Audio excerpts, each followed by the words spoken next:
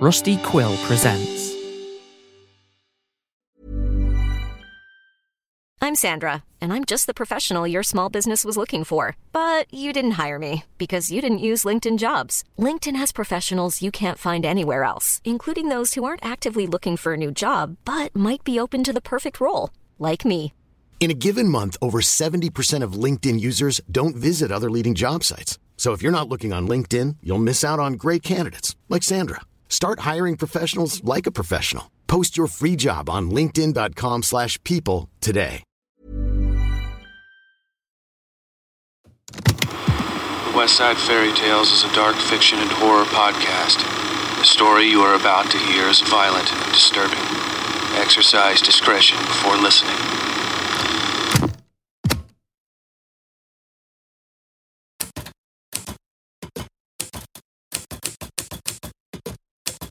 There is a point in middle age where one starts grabbing at totems the way a drowning woman slaps blindly at the surface of an ocean, searching for a life preserver. The old cliché is a man buying a boat or a sporty-looking car in search of some lost virility, but I've known more than a few women who have taken up hobbies or arts in much the same way at that age. I'm not a man, not much of a woman, but I am very much middle-aged. For me, it was a typewriter.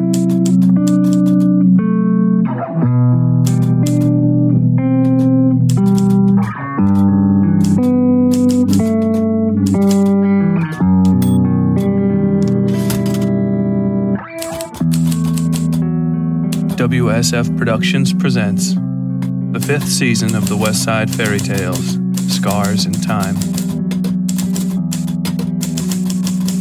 Written, scored, produced, and performed by Tyler Bell. Episode art by Yui Breedlove. SFX and Foley created by WSF Productions.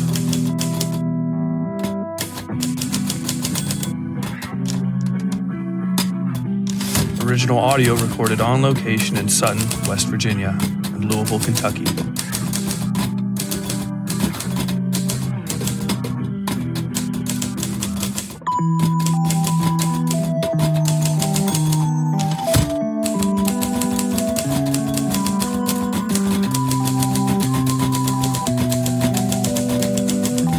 Episode 1.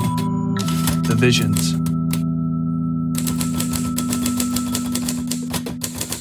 I'm using it now, have been using it for some time.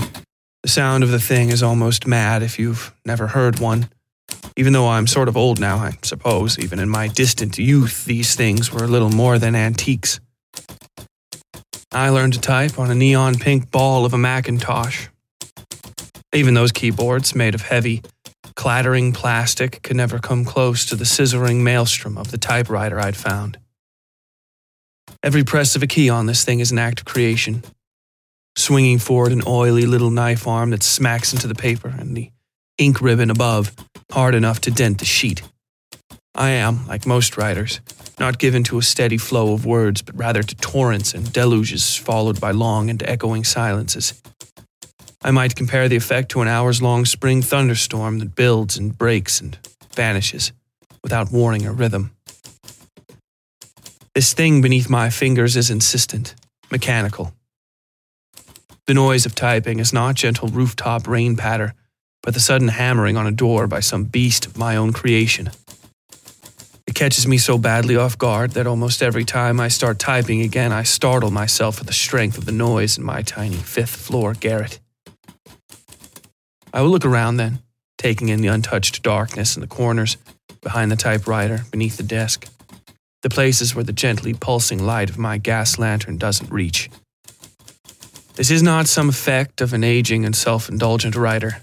The typewriter surely is, or was, at least. But the lantern itself is a necessity. There is no light in my attic, so to say, and no hope of it without some extensive remodeling. The electrical system in the house doesn't reach past the 3rd floor. And even though right now I'm writing at what should be around 4 in the afternoon, there is no sunlight to type by. That is, because somebody, hopefully a former owner but possibly not, covered all 4 of the large picture windows with thick black paint. It's that paint I look at now and then, letting the oily machine heart of the typewriter die for a moment to run my hand over the heavy streaks. The coverage of the paint is absolute. I have been in similar rooms with painted windows, and there is always at least a few errant pinholes that allow the light to bleed through, and the sun is always insistent enough to find them. But not here. The coating over the glass is so thick it feels almost like a skin, tough and rubbery. Only the steady, radiant warmth of the sunlight dying against the black bleeds through to my fingers. Even that bit of transferred energy seems frail, but at least it keeps the small room from becoming a midday oven. It keeps it comfortable enough up here year-round that I never really have to leave. And, of course, I don't really want to. Because what lays beneath my lonely parlor in the sky, spread out through the great house below me, is too much to bear at times. Down where the sun filters gently through the windows and fills the hollows of a haunted life. Down there where memory is a constant companion. Down where my wife once lived and now only she remains my ghost to haunt and prick and push and remind me. Down there are the 3 friends all women find later in life. Regret, memory, and guilt. People have a way of searching out totems in their middle life, but the searching for and finding of these totems is always precipitated by some sign. A beautiful young woman stretching her arms at a bus stop, a woman your age laughing along with a couple of morning television hosts, a baby in a bassinet, chewing the corner of one of those hard little cardboard books infants always seem to have. Small things that mean nothing to anybody but the intended, that pass like a breeze, save for the single person whom they strike like a hammer. It was 3 such visions that afflicted me the day of my 47th birthday.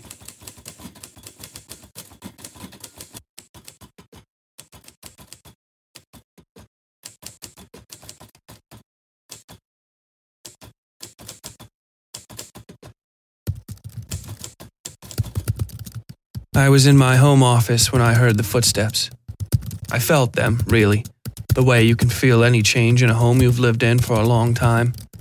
They came from the long, carpeted hallway that ran from the foyer and sitting room, passing by the space between the open-plan kitchen with its large central island and the door to my office. I pulled my earbuds away and looked up, and there she stood, the first of my 3 visions. It was a girl in her late teens, just about graduation age, brushing her teeth while her thumb flicked over the smartphone in her right hand. It wasn't the strangeness of this apparition that so badly froze me to my seat, but the rank familiarity of it, as though nothing were wrong at all. I sat still in my seat, watching this young woman brushing her teeth and waited for something, anything, to break the silence. Eventually, she felt my eyes on her, and I suppose the directness of my gaze must have startled her, because she jumped slightly and coughed. Then she tossed me a quick and guilty smile, sticking the toothbrush between her teeth and cheek. "Sorry, Mom," she said, before turning and jogging off down the hall toward the bathroom. I opened my mouth, said nothing, and then looked at my computer screen. The blank sheet of digital paper had nothing but a title and a few lines of dead text I hadn't yet buried with the delete key. Only the title would survive the cleansing, as it had all the times before.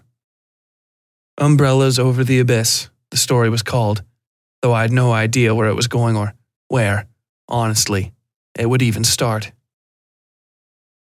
The blank sheet grounded me, and for the first time in a long time, I truly felt the full context of that word, grounded, as though I'd been hovering off balance just above the ground and gravity had returned me firmly, if gently, to where I belonged. The feeling spread up to my brain, feeling like a burst of electric light showering down the inside of my skull until I realized I'd been staring at my computer screen so long without blinking that my eyes were clouding from dryness. I muttered something like, "Fuck me," under my breath and stood clumsily enough to bang my thighs hard on the underside of my desk. I hissed and bent over my laptop, rubbing them for a moment before cursing in earnest and heading out into the hall. I walked to the bathroom, only half hunting for this teenaged apparition as I tried to clear a sudden buffet of cobwebs from my head. The air in the hallway had a twisted feeling, as though each slight breeze were a strand of rope strung wall to wall in a sort of net. Passing through them broke the things, and then I was in the closest of our home's 3 bathrooms, running my fingers along the sink basin to check for wetness. Nothing.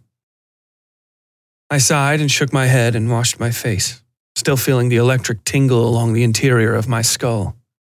I pushed my fingers into the short hair on the back of my head, tracing the patchwork of scar tissue that covered most of my scalp from about the midpoint of my head to just behind my right ear.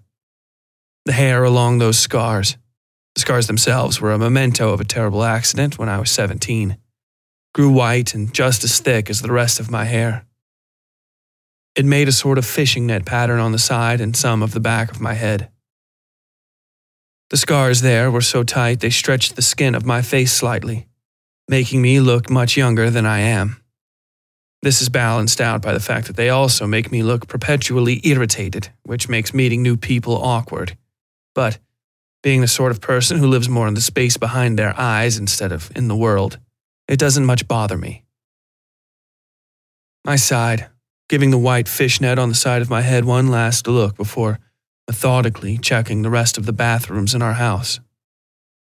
I knew nothing was or would be there. This was an exercise I had been going through since the accident nearly 30 years ago.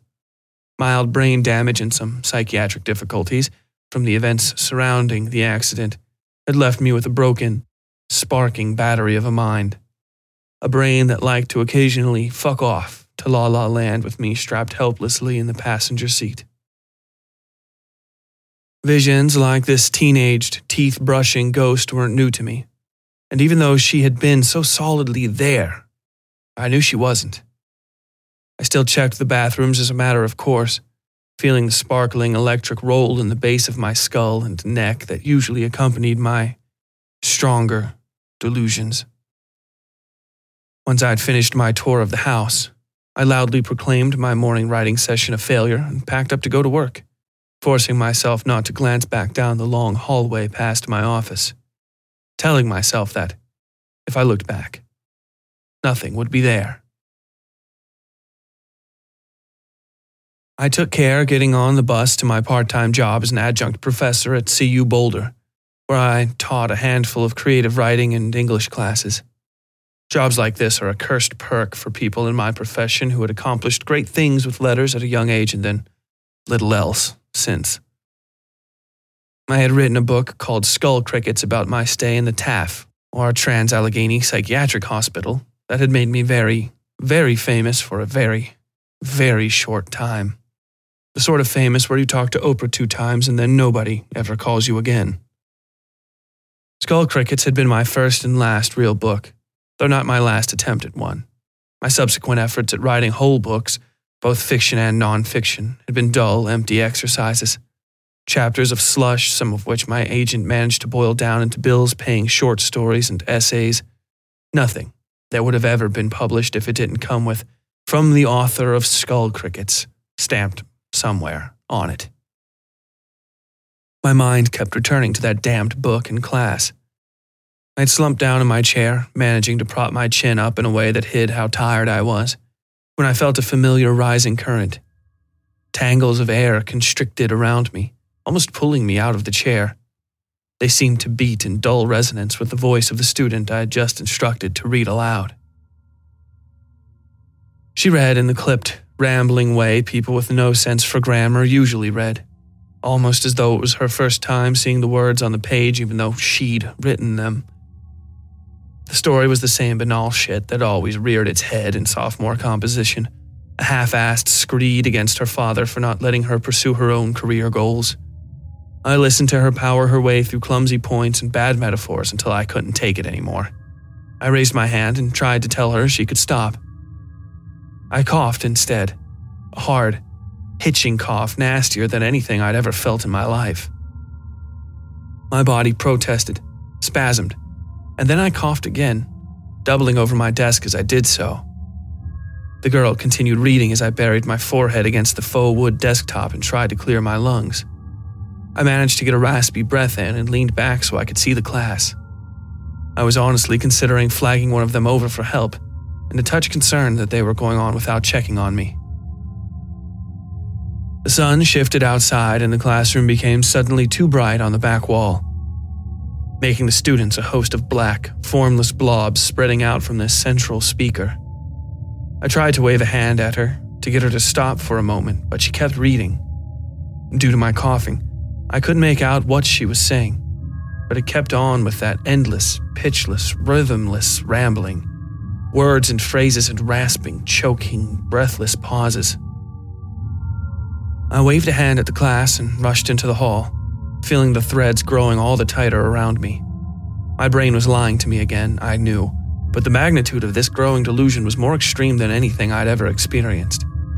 I managed to clear my lungs over a wastebasket in a thankfully empty hallway, but the effort made puddles of blackness grow in my vision. The cords of air seemed to be all but strangling me. I wandered, trying to get away from those ropes and feeling the scars on the back of my head begin to itch and then burn. I rubbed at them, trying to keep my eyes down on the ground as though I was deep in my thoughts, on purpose, and not actively being drowned by them.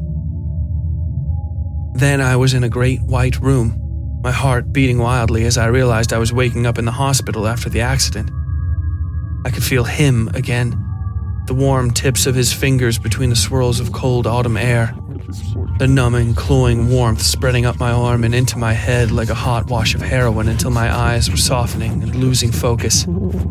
Then the lurching feeling of falling back and the kick and pull of the fish hooks in my guts, cutting deep inside me until my heart was full of something black and poisonous and freeing. The smell of burning engine oil, smoke, and dead wood being eaten by flame. I sucked in a panicked breath that nearly knocked me off balance. Sweat soaked every inch of my shirt and it clung to my skin.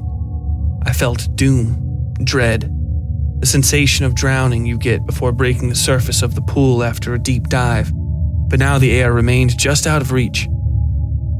I swam in my own broken consciousness for a moment before my eyes clarified, and I realized the white room I was standing in wasn't the hospital. The mostly blank walls were one of the university's art displays between installations. Only one painting remained, coming into focus out of the blinding white the way blood seeps to the surface of a bad scrape. Only suddenly was it there, and when it came, it was full and in focus. People, dead and alive and dying, lay spread across a raft inside the massive rectangle of canvas. No, more than this, the bodies were spilled, pooled, dripped, laced across the bottom of this raft, a rough square of wood adrift on a vicious sea. People of both light and dark skin filled the unfortunate craft, but those who were dead were white with death, and even the living seemed at points pale from death's approach. They had allowed themselves to be bled of life by their own despair and were draped across the craft like so much sailcloth. But on the right side of the painting, a man, several men in fact, but one above the others, stood tall, body taut with life, and held aloft a red flag. It was a sign to a hailing vessel, a possible rescue, indicated by a great light in the upper right of the frame, I saw. There were other such red cloths interspersed amongst the dead and the dying, laying as useless and limp as the defeated. But the man on the right, bolstered by the strength of his fellow passengers, held in his hand the true red blood of life which had so fled the others. I shivered and felt the electric heat of the vision begin to fade. The tendrils of air dispersed as well, their passing leaving me off balance and bewildered, eyes wandering the floor of the partially finished exhibit. Aside from the sparse display lights, the only illumination was the red exit sign at the far end of the hall. I imagined a small brass placard placed at my feet reading, "Failure, Woman in Flesh and Cloth by Unknown Artist." Every letter was nothing more than a dozen or more whitish cuts into the metal with some poor tool, a discarded screw perhaps. That image faded as well, leaving an electric afterburn, and then I was alone in my thoughts again, walking for the door on unsteady feet. I mumbled class cancellations into my phone on the bus to the hospital, watching the green of the lower foothills pass into the dullish brown of the Flatirons in the distance. I never fell in love with the Rockies and the rest of Colorado's mountains. There was something too jagged and fresh about them, compared to my memories of sprawling Appalachia. The Rockies were better overall mountains, maybe, picture perfect and great for all those mountainside type attractions, the snowboarding and climbing and the like. But in my heart, they were too sparse and too spread out, too treeless and stark. Unlike Appalachia, there seemed to be nowhere to hide in Colorado. No forgotten hollers or dead neighborhoods or lost old mansions hiding up just behind the next tree line. What you saw was what you got, and sure, it was gorgeous. But something was missing. Something I didn't realize until then that I was desperately missing. A lingering feeling of loss that stayed with me into the hospital. Ryan Reynolds here from Mint Mobile. With the price of just about everything going up during inflation, we thought we'd bring our prices down. So to help us, we brought in a reverse auctioneer, which is apparently a thing. Mint Mobile Unlimited Premium Wireless. How to get 30, 30, bit to get 30, bit to get 20, 20, 20, bit to get 20, 20, bit to get 15, 15, 15, 15, just $15 a month? Sold! Give it a try at mintmobile.com/switch. $45 up front for 3 months plus taxes and fees. Promo rate for new customers for limited time. Unlimited more than 40 gigabytes per month. Slows full terms at mintmobile.com. Hiring for your small business? If you're not looking for professionals on LinkedIn, you're looking in the wrong place. That's like looking for your car keys in a fish tank. LinkedIn helps you hire professionals you can't find anywhere else, even those who aren't actively searching for a new job but might be open to the perfect role. In a given month, over 70% of LinkedIn users don't even visit other leading job sites. So start looking in the right place. With LinkedIn, you can hire professionals like a professional. Post your free job on linkedin.com/people today. When you make decisions for your company, you look for the no-brainers. And if you have a lot of mailing to do, Stamps.com is the ultimate no-brainer. It streamlines your processes to make your business more efficient, which makes you less busy. Mail checks, invoices, legal documents, and everything you need to keep your business running with Stamps.com. Seamlessly connect with every major marketplace and shopping cart. Schedule package pickups and see your cheapest and fastest shipping options from different carriers, with rates up to 89% off USPS and UPS rates. And with the Stamps.com mobile app, you can take care of mailing and shipping wherever you are. Make the same no-brainer decision as over 1 million other businesses with Stamps.com. Sign up with code PROGRAM for a 4-week trial, plus free postage and a free digital scale. No long-term commitments or contracts. That's Stamps.com. Code PROGRAM.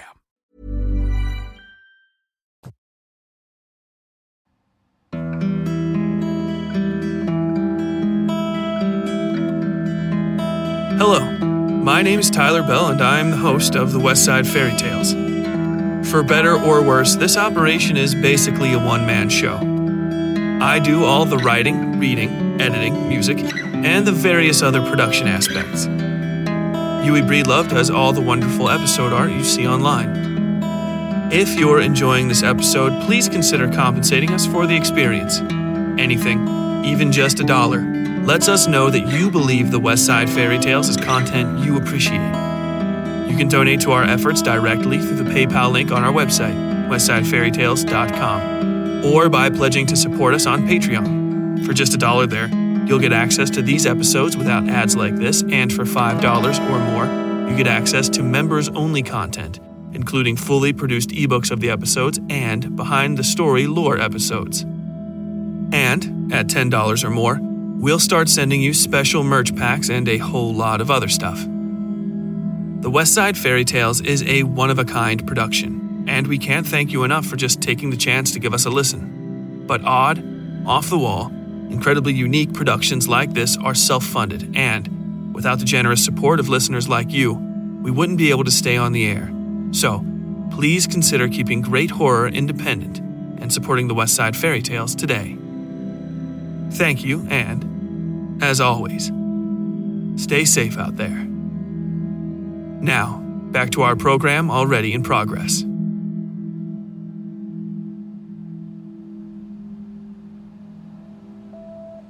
Dr. Starling, pick up on line 4. Code orange, Dr. Starling. Pick up line 4. I checked in at the front desk and the nurse, a familiar woman named Elena, said she'd ring for my wife, Darcy. We'd been married for something like 15 years, together for much longer, and she'd been a doctor for most of that time. I could have called, but my episodes make phones more difficult to use than you might think. I have a smartphone for emergencies, but I rarely use it otherwise. Elena pointed me down a hall to the rear elevator and told me Darcy was finishing up with a patient.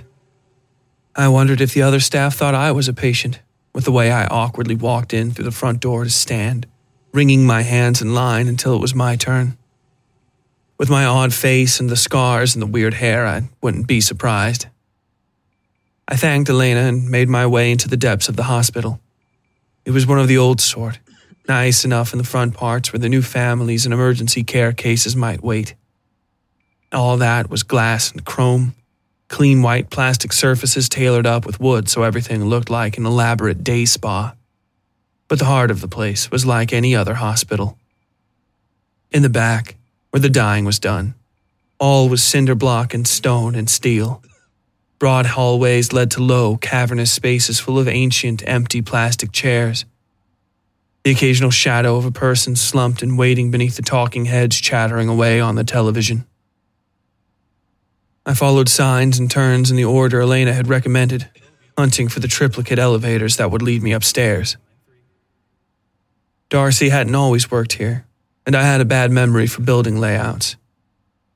She was a general practitioner and had taken this job to do some sort of doctor training that would allow her to perform this or that minor surgery, something that needed a certification she would have to pay for out of pocket without taking the job here.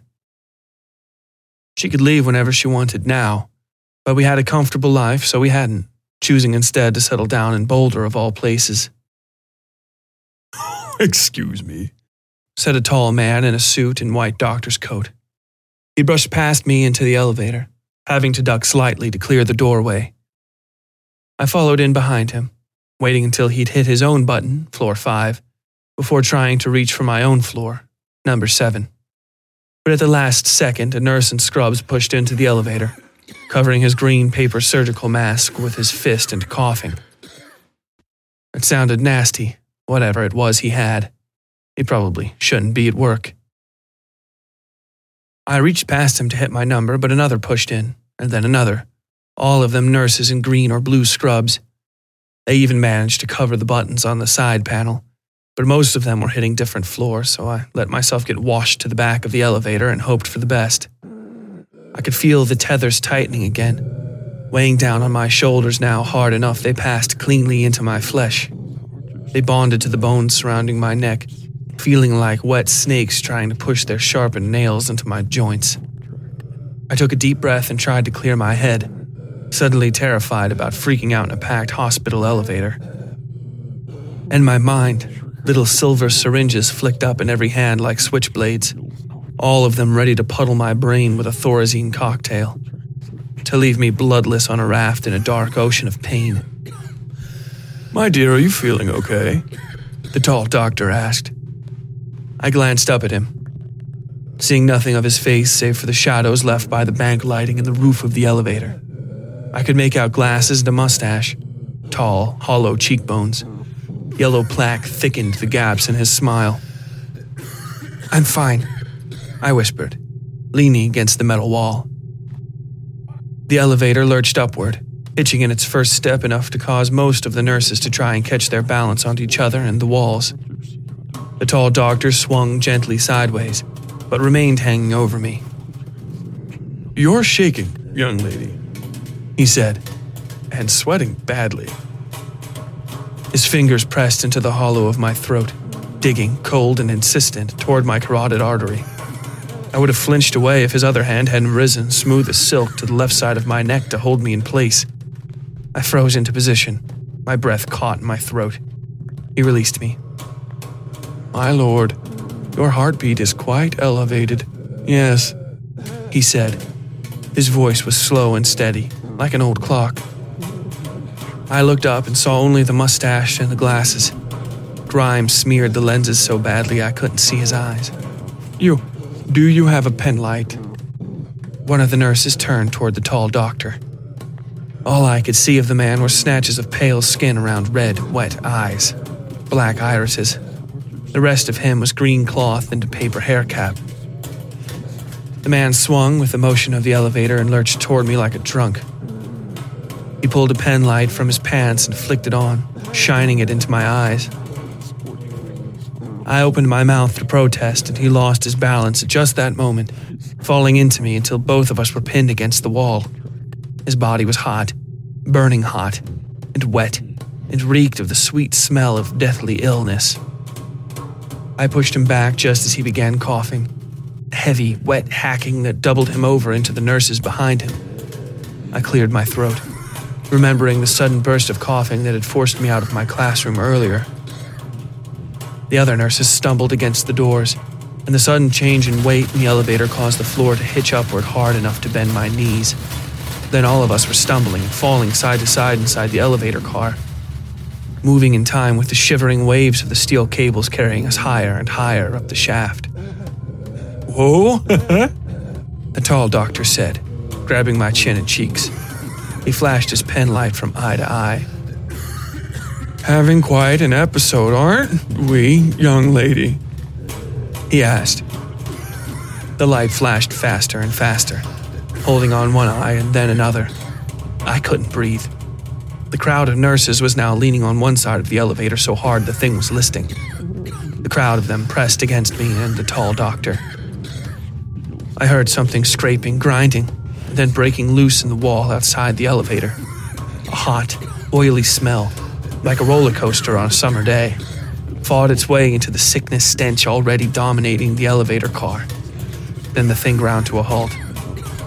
The doctor turned the light off and stuck it inside his coat, not seeming to have any trouble balancing despite the heavily canted elevator floor. "You're having a panic attack," he said, smiling. His teeth were large and flat. "Quite a terrible one at that." I leaned against the cold wall of the elevator, staring up at the refracted white light in his dirty lenses, the only bit of detail I could piece out of his silhouette now. "You know what they say, though. There's no better place to get sick than at a hospital." "I'm not sick," I said. My voice was weak. Threads of air had gathered all around me, twisting into each other so that I was being wound into a greater strand, an errant piece of something jammed between the fibers of creation. I wanted to vomit. "Oh?" He cocked his head to the side, and I heard a terrible crack in his neck. It was a loud, wet sound that turned my stomach into knots. The elevator door opened, and the crowd of nurses fumbled out into the hallway, all of them coughing or clearing their throats. "I think you might need to be put under observation. Tell me, who are you here to see? I'll have you escorted. We wouldn't want you to fall and hurt yourself." "I'm here for..."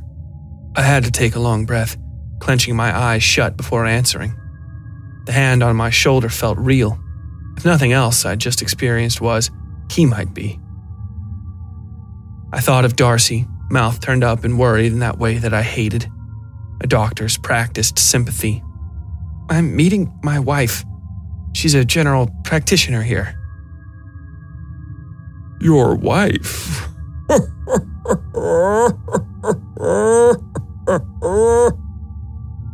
the doctor said. I didn't like the way he laughed, a series of hitches in his chest that resolved into a long ha ha ha. "Isn't that something? Well, I'll go to the nurse's station and have somebody fetch a wheelchair for you." He grabbed one of the stumbling nurses and turned the man back to me.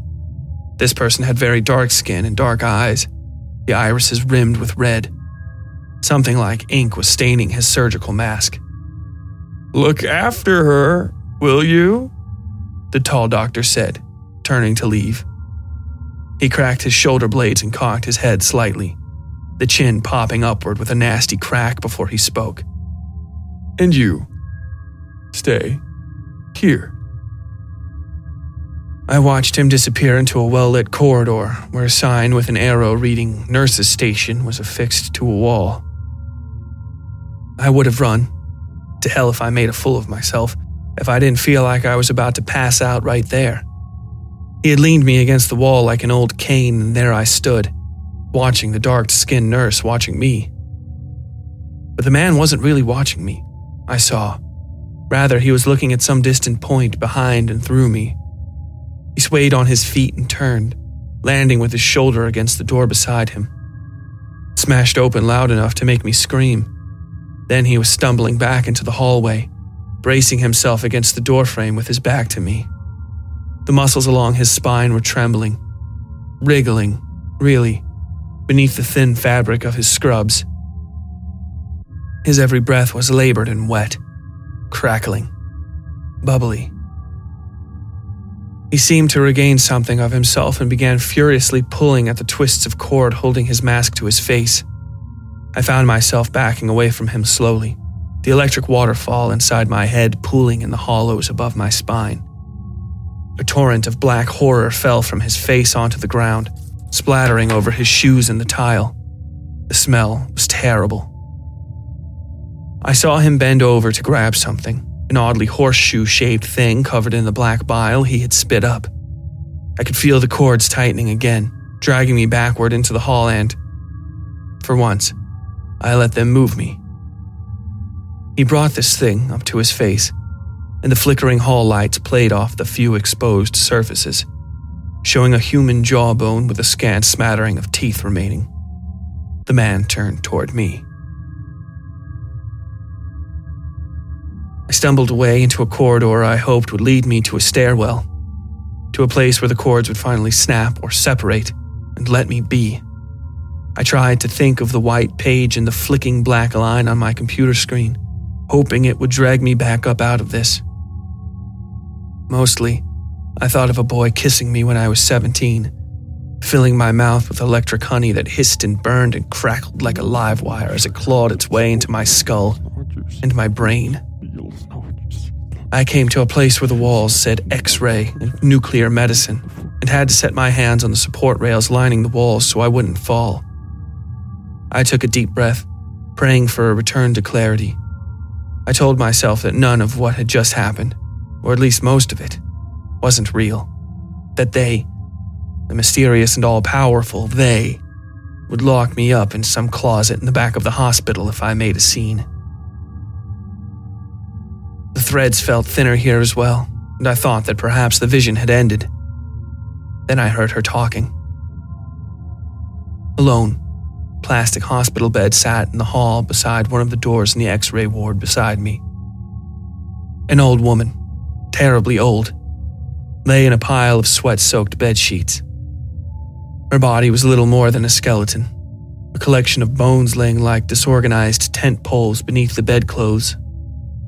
Her eyes were distant, but intense, focused on the ceiling so tightly I found myself trying to see what she saw.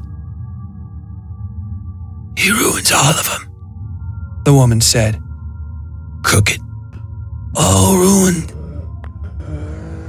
Clear bits of tape peppered her throat, covering shunts and tubes and wires that disappeared beneath her pale, papery skin. "Ruined them." I held my breath. The cords of air had returned, not quickly, no, but very much there and as hard and as cold as iron. They bound me. They moved me. I felt them encircling my throat like a steel collar. "Who?" I asked. The woman's hand was shaking now, then her entire arm. She clenched a tiny blanket, like a little red baby's blanket, in her fist. It beat against her chest. Her eyes were blank and blind and rheumy, her mouth a limp hole full of useless teeth. She hissed in pain. "You know," she said. She didn't look at me. "Say it, you bitch. You know." "I have no idea," I stuttered. I coughed into my hand, hard. I tried to talk again and could only cough. There were low voices in the room beside me, beside us, where I could hear men discussing some clinical case. I couldn't understand most of it, but the results were dire. Distressing, is what he said. The door was shut, but I could see the shapes of shadows on the walls. Crooked, the woman hissed. Long and crooked. The woman's hips bucked upward and she began grinding her teeth. Then the old woman was bent in a perfect arch, her ankles free of the blanket, scrunching up the fitted bed sheets as they moved closer and closer to her neck. I screamed for help. Nobody came. I turned to the door where I had heard the men talking and pushed it open, yelling into the room. "Can't you hear this out here?" I shouted, my voice dying in my throat when I saw them. They were dressed in identical brown suits, a dozen gold buttons marking the center of their rotund bellies. Their faces were globs of brown putty, speckled with a scramble of eyes and teeth and tongues. My mouth froze in a scream that would not come, the air catching in my throat as my heart jumped into overdrive. I stumbled backward as they rose from their chairs and floated toward me. I shut the door and heard them banging on the other side, laughing at me and saying garbled, wet words. The old woman drowned them out with her screaming. She had split like an egg at the waist and was dripping what looked like black tar into a growing pool on the bed. Her body had twisted fully into a circle so that her head and shoulders were now stretching past her ankles. Her eyes were wide and blind, teeth grinding so hard I could see little chips of her incisors cracking off in puffs of dust. I screamed then, straining in vain against the thick tendrils of air that had fettered me in place. There was a terrible crunch as the woman tore in half, exposing a splintered, blackened chunk of spinal cord that sputtered more foulness onto the bed. Her legs collapsed into the pile and began smoking. The stuff was burning through the bed now. I screamed then, straining in vain against the thick tendrils of air that had fettered me in place. There was a terrible crunch as the woman tore in half, exposing a splintered, blackened chunk of spinal cord that had sputtered more foulness onto the bed. Her legs collapsed into the pile and began smoking. The stuff was burning through the bed now, creating a hole that dropped down, down, down, down beneath the floor and beneath everything, into a place beyond this dream of a hospital. And God, how I hoped it was a dream. Then I felt them opening the door behind me. The old woman's torso twisted off the bed and swiped its fingers at me, slashing the air just over my arm with its silvery fishhook fingernails. Her face was split wide open, boiling away to a skull and two great yellow eyes, blind as ever, glowing like the sun. Eyes that shone on me, that blinded me. Hands grabbed me, pushing me down now, chuckling to themselves though they had no mouths to do so. Thick, silvery fishhooks pushed from the ends of their gloves to bury themselves in my skin. They were all a part of me, dug in deep and dragging me to that smoking hole the old woman's corpse had left. They pushed me down into the heat of that infinite, timeless dark, and I could feel the steady roll and pop of my own face melting off the bone.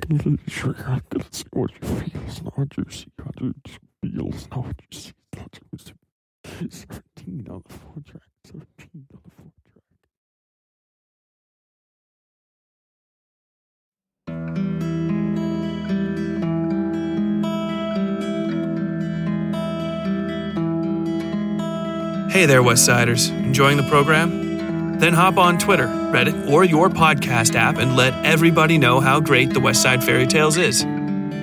Taking a few seconds to rate us, review us, or share our latest episode and your thoughts on it helps get fresh ears on our stories and lets us rise up from the dark and sweltering pits of the sub-top 100 rankings.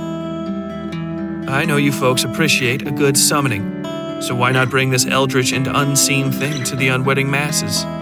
Utter our black name before your friends, family, and coworkers, and then tag us so we can retweet or share it. We're at WS Fairy Tales on Twitter and Westside Fairy Tales on Facebook and Instagram. Click Linktree in the episode description for a comprehensive list of our social media connections.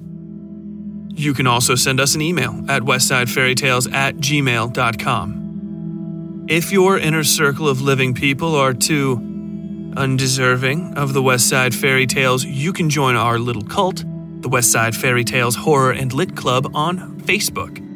We talk about the episodes, books we've been reading, horror news, and all sorts of stuff, so pop on by. Thanks again for listening to the West Side Fairy Tales, and don't forget to give us a review on your favorite podcasting app after this episode. Now, back to our program, already in progress.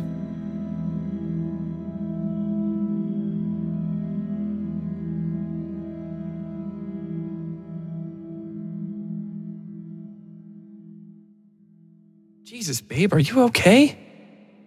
Darcy said, dropping her tuna salad and cleaning a lump of the stuff off her thumb with her mouth. I wasn't breathing. She rushed around her desk to me. My God, Ash! Ash! You aren't breathing, babe! My body was resting in that sparkling infinity between consciousness and unconsciousness. The brain has turned all the feeling off, but the lights are still on. Darcy pressed her lips to mine and blew air directly into my lungs without hesitation. The sudden rush of fresh oxygen burned away the fog of whatever I'd been witnessing. In my mind, I saw a great purple sheet being cleansed of its dye with a bottle of bleach. Darcy backed away from me and kissed me on the forehead, but remained close enough to take a long look into both of my eyes. Then she sat back down in her chair as though nothing had happened. What am I doing here? I asked, looking around her office. It was one of the temporary ones in the general practice ward on the 7th floor. I'd been there a dozen times for different things over the past 5 years. Literally nothing should have put me off about it, but something did.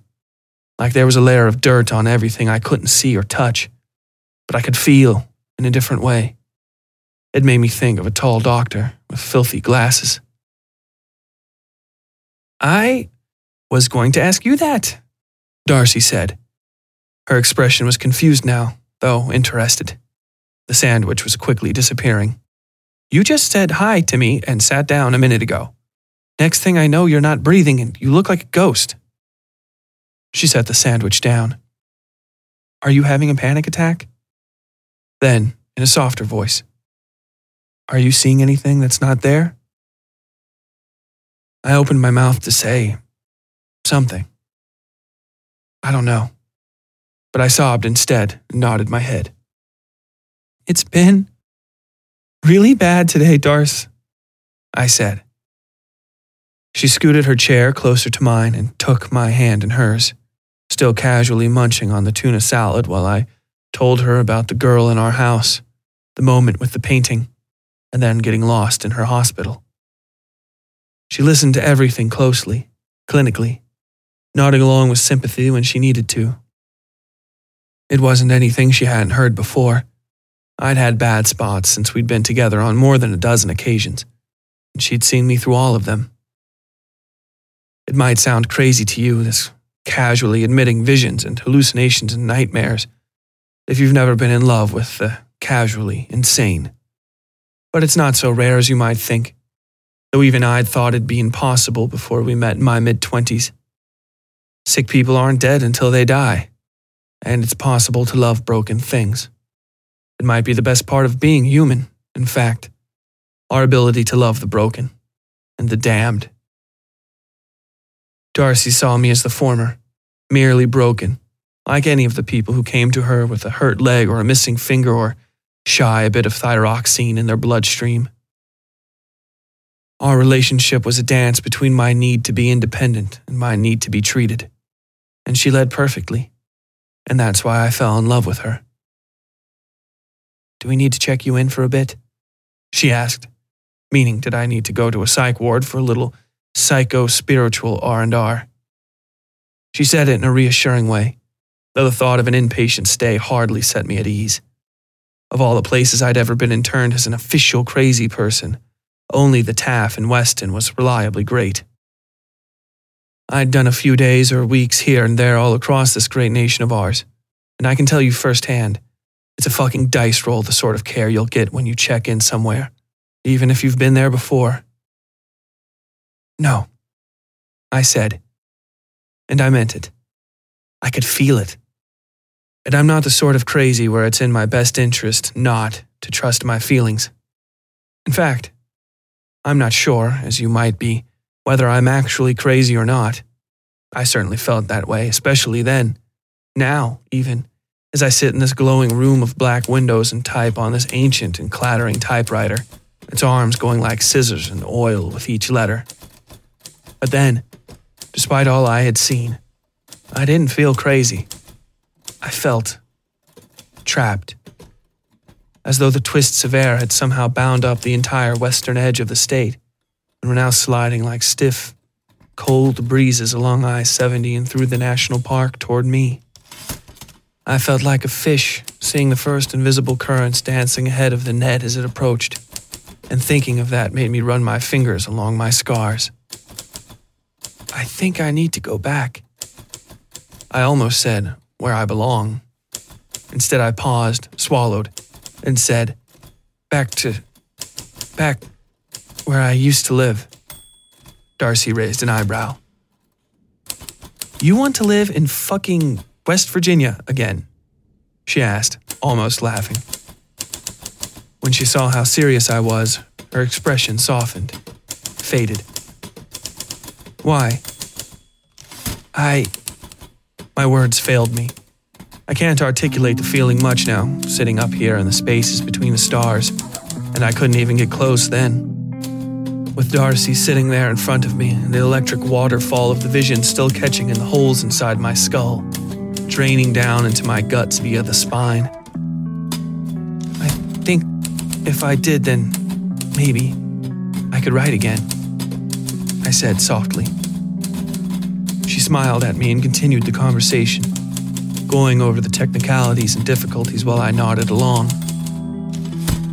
I looked out the window, where I thought I saw a speck of something black floating across the sun.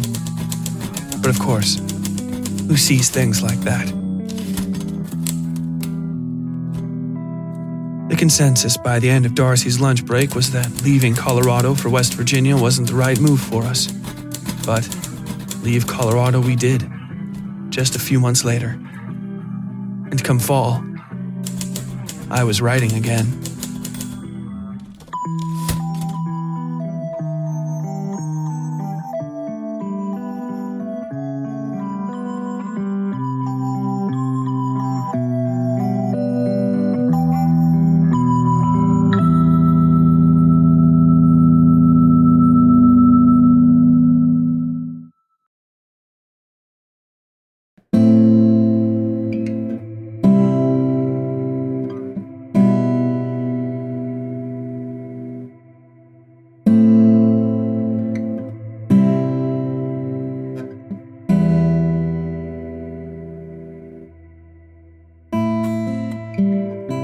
This season, the West Side Fairy Tales takes you to Gun Cotton, West Virginia, a small, eclectic mountain town where the ever-thickening mists hold untold and horrifying secrets. We join Ash Littletree, now 30 years past the events of our tale, The Umbrella Man, as she journeys back to her home state to escape the funk that has overtaken her in middle age.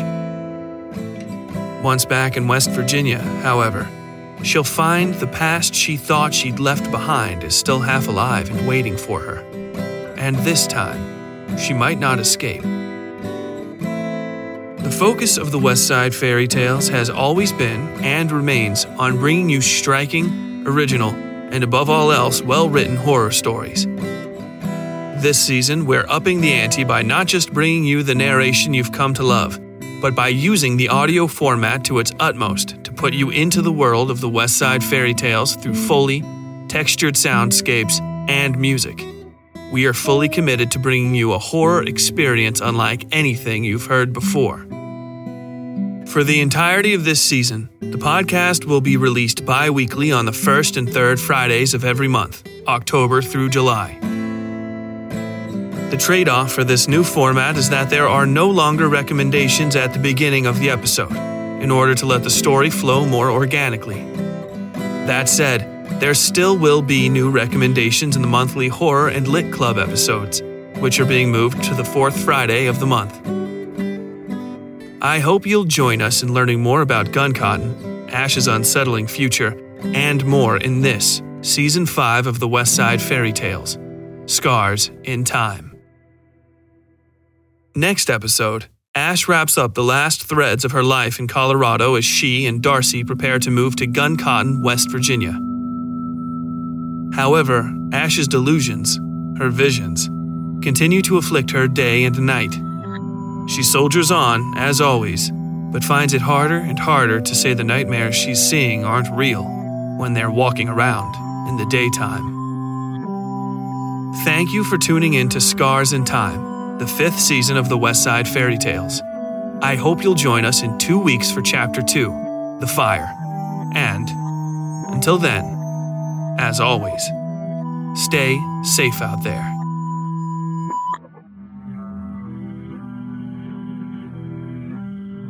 The West Side Fairy Tales is written, read, scored, and produced by Tyler Bell. Original audio filmed on location in Sutton, West Virginia, and Louisville, Kentucky. Engineering and sound design by WSF Productions, LLC. Episode art by Yui Breedlove. All content herein copyright 2020 WSF Productions, LLC.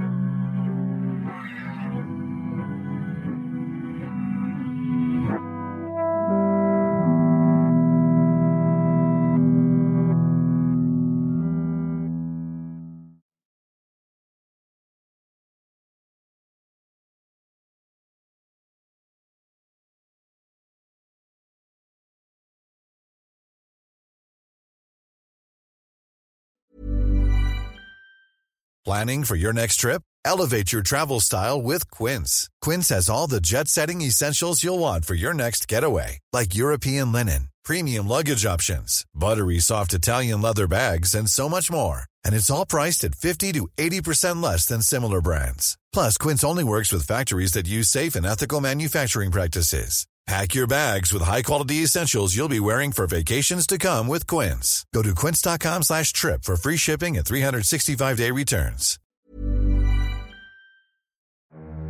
Something's not quite right in the quiet mountain town of Targrady, West Virginia. Months after a local teen was lynched in the dead of a hot summer night, 2 men stand charged with murder in what the majority opinion considers to be an open and shut case.